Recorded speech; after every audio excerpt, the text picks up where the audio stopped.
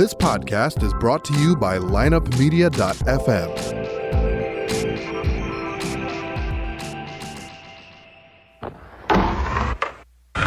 Because if you can tell me what your habits are, I can tell you what sort of a person you are. I can tell you what your future looks like. But like I always say, life is 10% what happens to you, it's 90% what you do about it. The people who are most effective in the workplace believe that their future is going to be bigger than their past. When people don't believe that their future is going to be bigger than their past, they begin to disengage. You're listening to The Circuit of Success, a podcast dedicated to helping you achieve success in every facet of life. Only on the lineupmedia.fm podcast network. Now, your host, Brett Gilliland.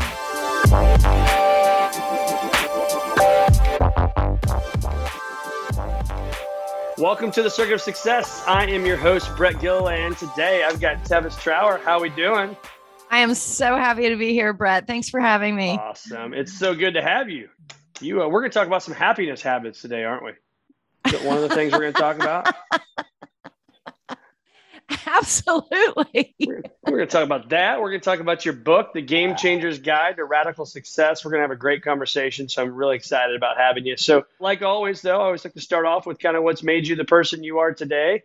You don't just wake up and coach thousands of people and an author and speaker and all the things that you're doing to impact the world. So maybe give us a little lay of the land.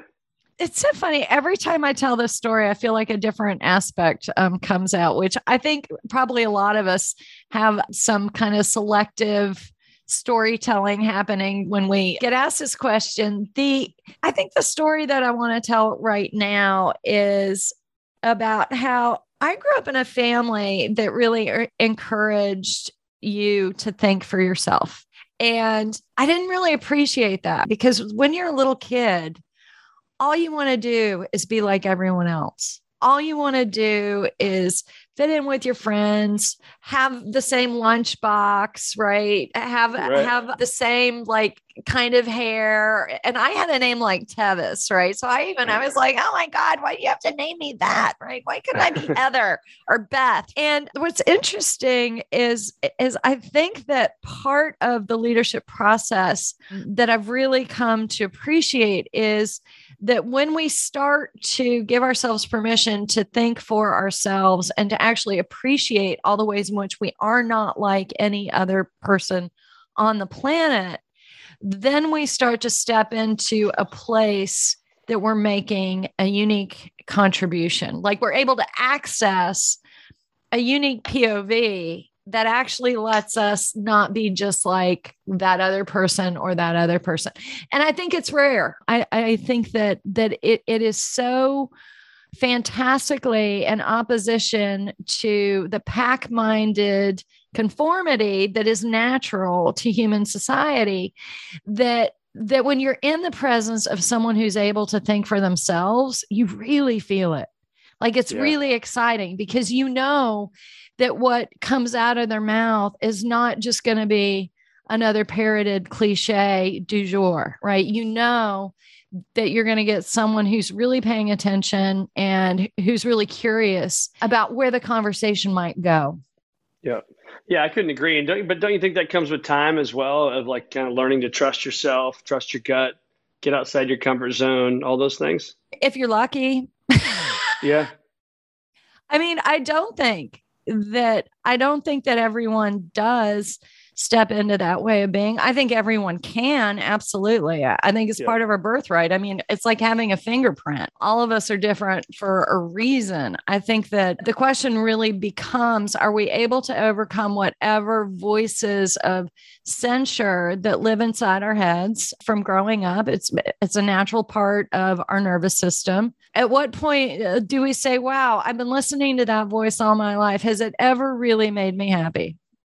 Yeah.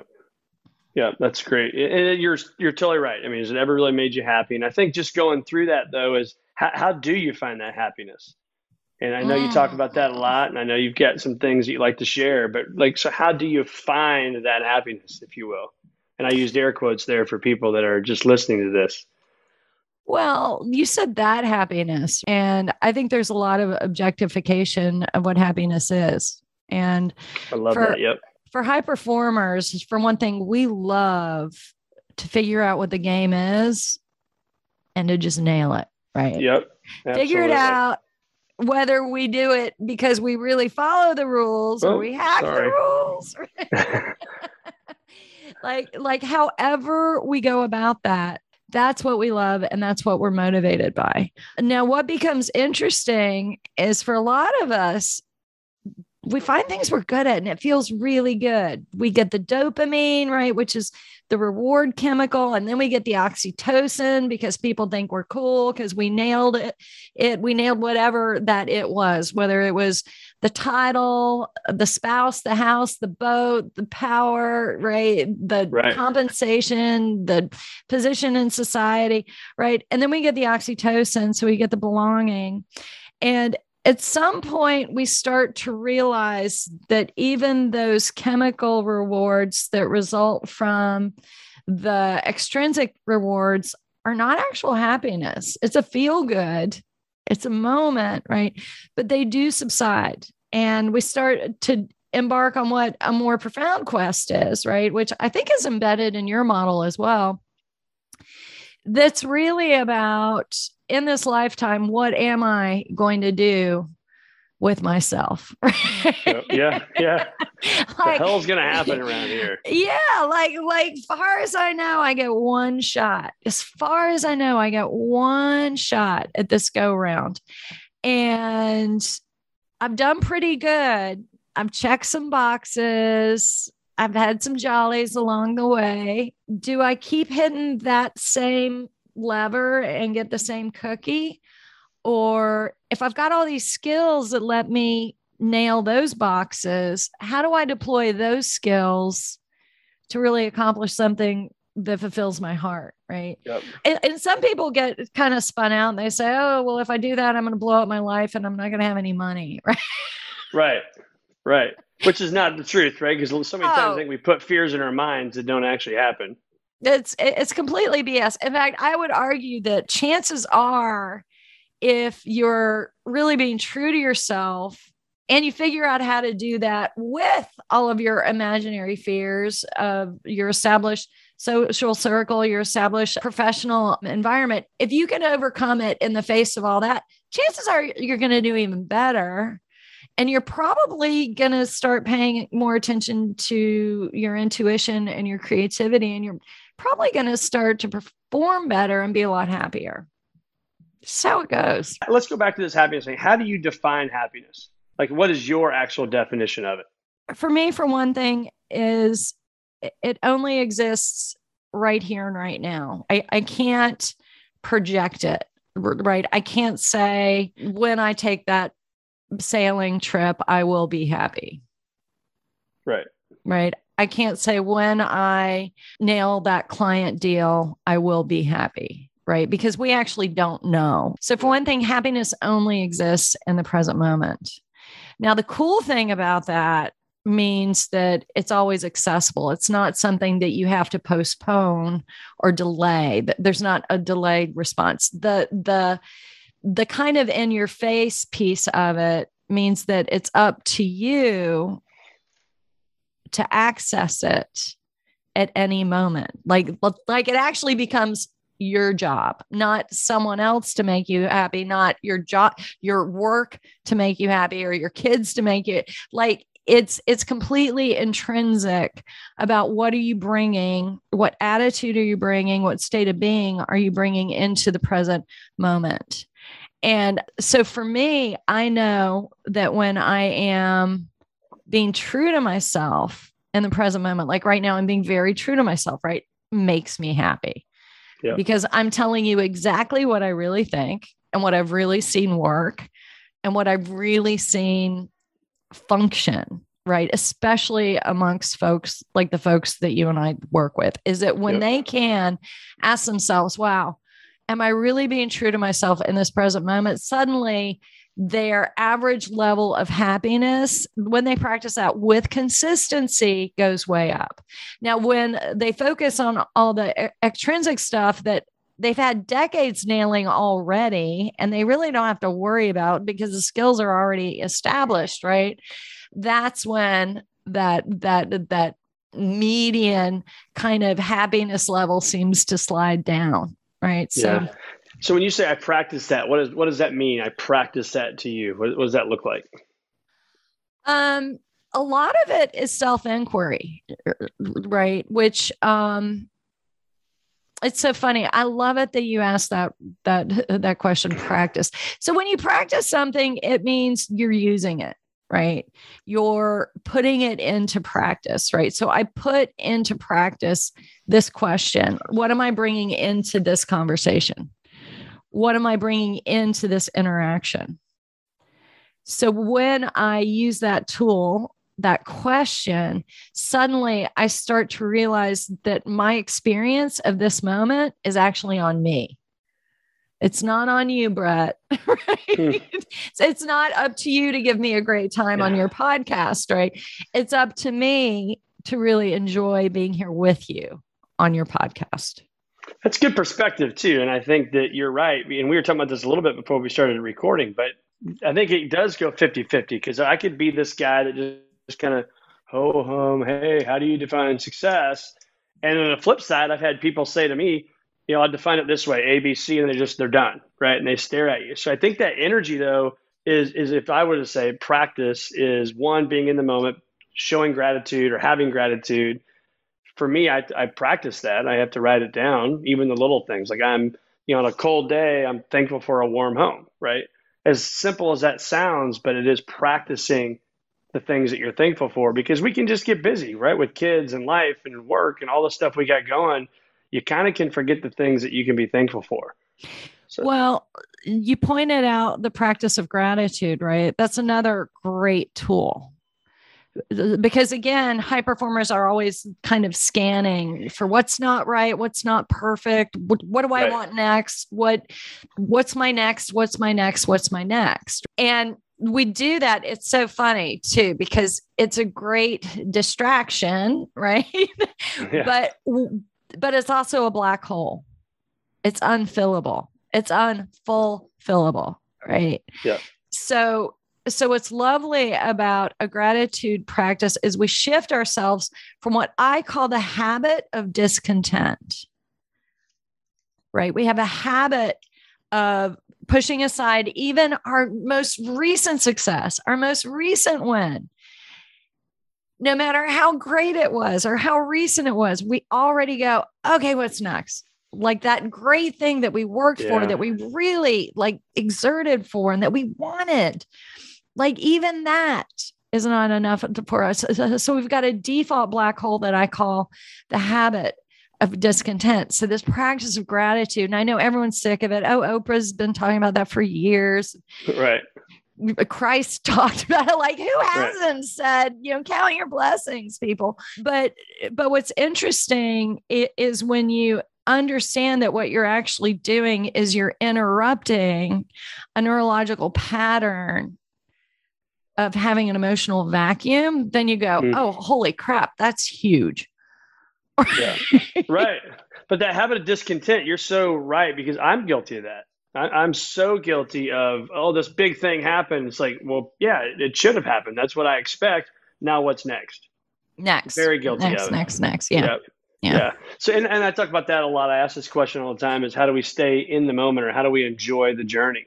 And I think as I've gotten older and my kids have grown and you see how they grow faster and you see, college coming around the corner and you see all this stuff, it's like, okay, time does need to slow down and I need to be in the moment, enjoying the journey versus thinking about, okay, yep, I got to go here, but we got to do this thing at work and I want to do this thing with my clients and this at home, we got to do this. And it's just this constant, that battle, I think that a lot of successful grinding type people deal with. Yeah. And I'm trying to stay in that moment more often. Yeah. One thing I've been thinking about this a lot because I think that it's almost like a tug of war that we want to be thoughtful and deliberate leaders. We want to be wise. We want to feel that we are exceptional and singular. We want to feel a sense of agency, a sense of sovereignty, right? Like somehow we are different and special. We all want to feel that.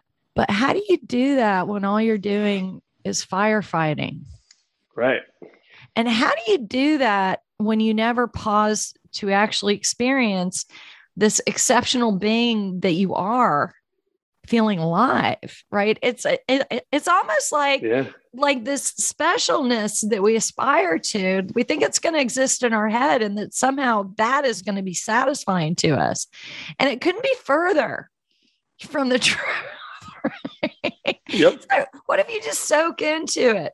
I think about that a lot. I know a lot of us have like a morning exercise and maybe a reflection kind of routine. And I feel like my mornings are when, if I can honor it first thing in the morning, it's going to be a lot more accessible to me throughout the day. Like I kicked on my CrossFit right this morning. I do it on Zoom because then I don't have to bother driving to the gym. Yeah. Right? It's Anyway, easy. It's convenient. Yeah. go out into the garage. It's still warm enough and I've got all my stuff out there. And she's blah, blah, blind to get everyone set up. And so what do?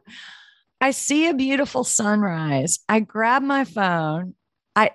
I do a run, like 300-meter run across my street to a reservoir to get to this beautiful body of water, and the sun's rising and the sky is blue and the clouds are pink and the water is rippling and I hear birds. And it was like, it was a minute that even though I rushed to make the minute happen, the urge was there's something special happening just across the street from me and I don't want to miss it.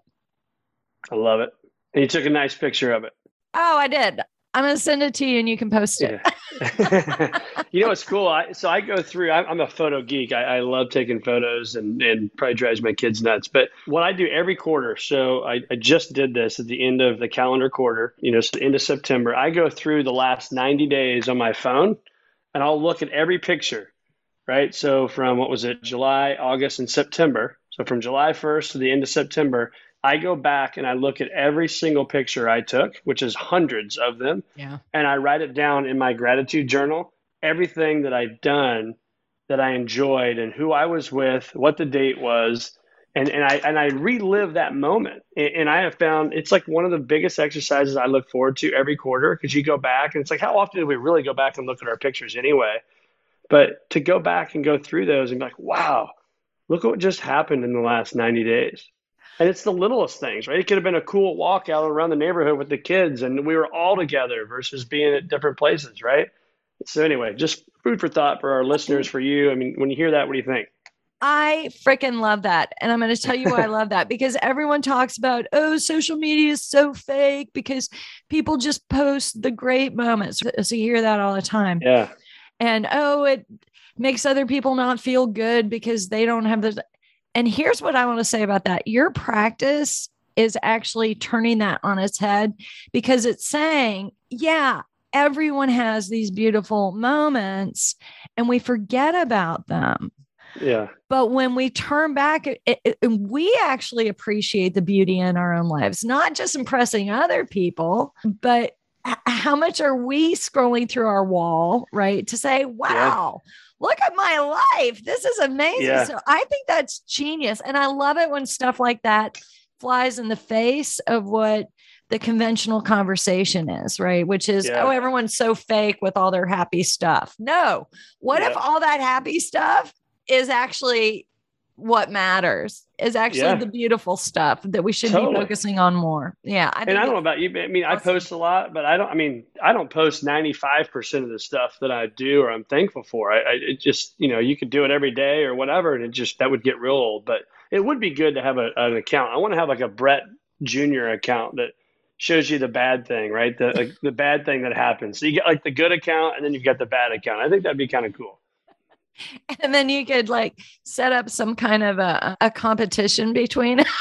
Yeah, exactly. Who gets the most likes and the most shares and all that kind of stuff. My wife did share on Facebook that my second grader had to write sentences, right? And they had all these words that he had to choose from, and he could write a sentence. And one of the words was bear, B-E-A-R, right? Yeah. So his sentence was, my dad drinks bear, because he thought it was beer. And I'm like, So my wife put that on Instagram. I'm like, that is priceless. It's so awesome.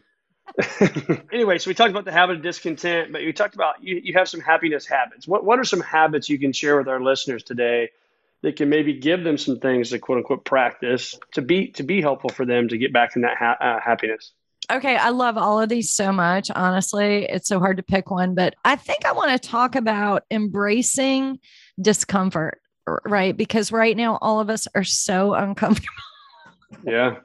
With the world, with our division globally, it's not even nationally, with the economy, with it's crazy.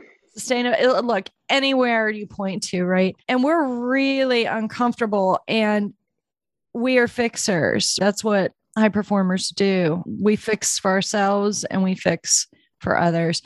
The thing I like about embracing our discomfort is it means that we don't, one, turn a blind eye to it. We don't pretend that we're not uncomfortable. We step into the whole picture of who we are, which includes negative emotions. I think if there's one thing I look for as a quality of leadership is how aware are you of your shadow side? How aware of you are you of the parts of you that aren't always on top of the world, right? Because until we acknowledge that those aspects of us exist, then we're living a falsehood even unto ourselves. We don't have a real relationship with ourselves. And if there's one thing a leader has to have, you better know who the heck you are. So by embracing your discomfort, it means you're not afraid of it, right? Which is important. It happens all the time.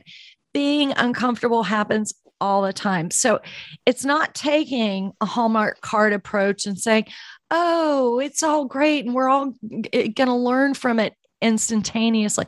A lot of times we say those things almost as, I'd call it almost a spiritual escape hatch, right? That we just rationalize away the difficulty of what we're feeling. Well, right now, as leaders, if we're not able to acknowledge our own discomfort, then how the heck are we able to lead others who are going through tons of discomfort themselves?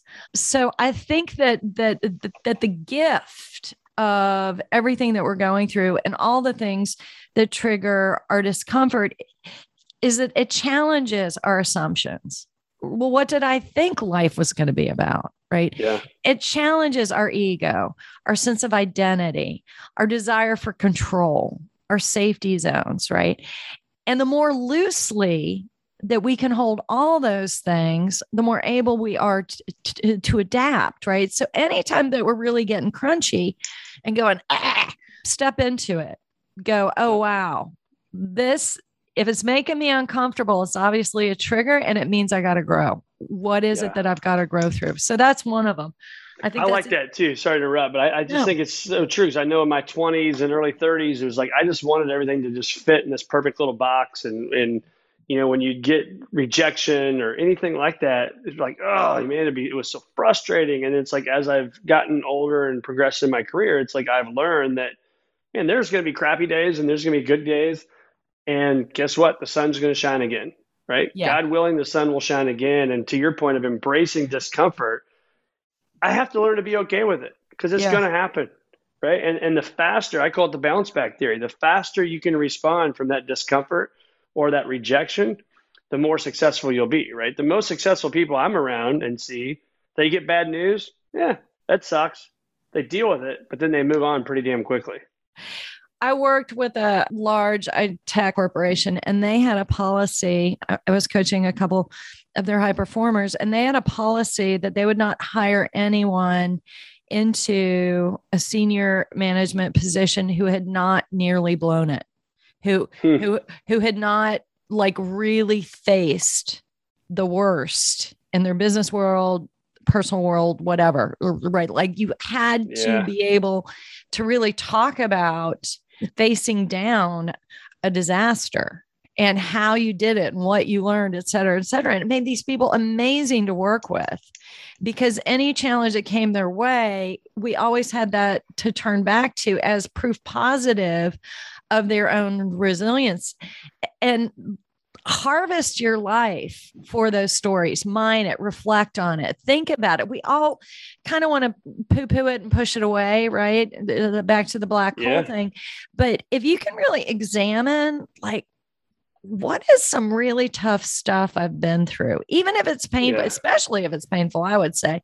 But, but if you can really sit down and look at that, then you're going to know your mettle. So whatever you're dealing with right now, suddenly you're going to be like, not because I say that you've got this, but because your heart is saying, we're going to figure this out. I agree. And I think people probably get tired of me saying this, but I call it the comfort zone callus. And it's every time we step outside of our comfort zone, right? That callus, we can go around it, go through it, do whatever. Yeah. But we start to callus ourselves up by going to the edge of the comfort zone and then going right back, right towards warm and fuzzy. And then you just keep getting a bigger callus. And it's harder to get through it. So you got to take that uncomfortable step. You got to embrace discomfort to get to a bigger, better life. And bigger, better life, what does that mean? That's for you to decide, right? It's not, in my opinion, success is not defined by money. Now, certainly that's part of it, maybe, but it's not the only way. And I think that, when you're in your 20s and maybe you think, I just want to make a lot of money or I want to do this, but there's more to it, right? There's more to it. And you can see it on social media, all the people that are only promoting, do these things and fly on jets and, all this crap. And I'm like, is that really going to make you happy? I don't know. I don't think so. Yeah. So anyway. Well, but even at that point, I think that in that stage in your life, and I've heard it said when I was in my 20s, I've heard it said more recently, right, from folks our age. Yeah, I just want to make a lot of money and blah, blah, blah. You got to ask what drive is really underlying that. Like, why do you want to make that money? Because, and I'm not talking about the Simon Sinek why. I'm talking about what is really your longing. And most of us are longing to feel safe, both socially and conditionally, right? And so when we start to ask ourselves, well, why do I think that's going to make me safe? And what kind of safety is that, right? Suddenly things get a lot more complex. And that's, I think, the kind of success that you and I stand for. And I'm glad for it. So amen to that. So what's one more happiness habit you can share with us? Embracing discomfort, and what's maybe your second favorite or third? Truly happy high performers know they are non-negotiables. They know what they are not going to compromise on. That's powerful. Yeah. They know absolutely what they need in their lives to be the person they aspire to be, they long to be. Yep. They stand for being. Right. Yeah. I call them my belief system, right? It's part of what's one of the circuits on the circuit of success is your beliefs. Yep. And the most successful people, they know their beliefs to their core, and they will let you know that in a respectful way, right? But they're not going to be challenged or pushed or swayed one way because somebody says something, right? They're going to have that debate and they're going to have that discussion. So that's critically important. That's awesome. So talk to us about this, The Game Changer's Guide to Radical Success. That's your book. You can find it anywhere books are sold. Everywhere. I'm amazed at all the places it is. Yeah. It came out last year. I've been honored by Forbes, profiled me because of it. And then they added it to their book or their list of top 12 books for compassionate leadership alongside Brené Brown and folks like that. So I was really honored by that. I love this book. It came as a result of coaching a couple thousand high performers at places like Bloomberg and The Economist and Disney and the NYU School for Advanced Management Studies. So all executive stuff. And it's really about what we're talking about. Honestly, Brett, it's about how do you actually be a leader? Yeah. How do you cultivate that as your default state of being? And the whole notion of radical success is in alignment with what you and I are talking about as well, which is you can go after all the boxes society tells you to go for, but the only success that's really going to satisfy your heart is the success that reflects what is radically true of your values, i.e. your core values that you can never be talked out of. Yeah. I love it. So where do our listeners find more of Tevis Trower? You can find me on all the social media platforms. I'm on the executive board at Fast Company, the Coaches Council at Forbes, and I've got a little copy of my 8 happiness habits for high performers. I'm going to send you, Brett, so you can share it if you'd like. And I'm going to send you that picture. And if y'all want to get in touch, the name of my company is Balance Integration, and just put a .com after that and you will find your way to me. I love it. Well, we will put it in the show notes as well. And I love balance integration. We call it work-life integration, not work-life balance, because there really isn't one, right? It's all very unbalanced. It's all a dance. Call it integration. Yeah, it is, right? Because you have a good day at work, you're going to bring that home. You have a bad day at work, vice versa, or bad morning at home. I mean, it is what it is, man. And I think the more we can understand that, the better off we'll be as leaders, as parents, as there's people in the world today. So, well, Tevis, it has been awesome having you, and really look forward to talking and staying connected over the years. Thank you so much, Brett. It's been a pleasure.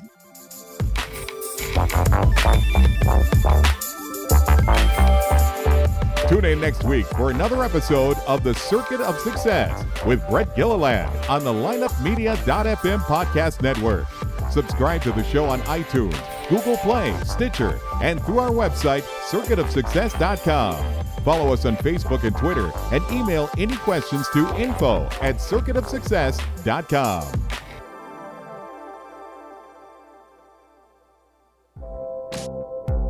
This podcast was a presentation of lineupmedia.fm.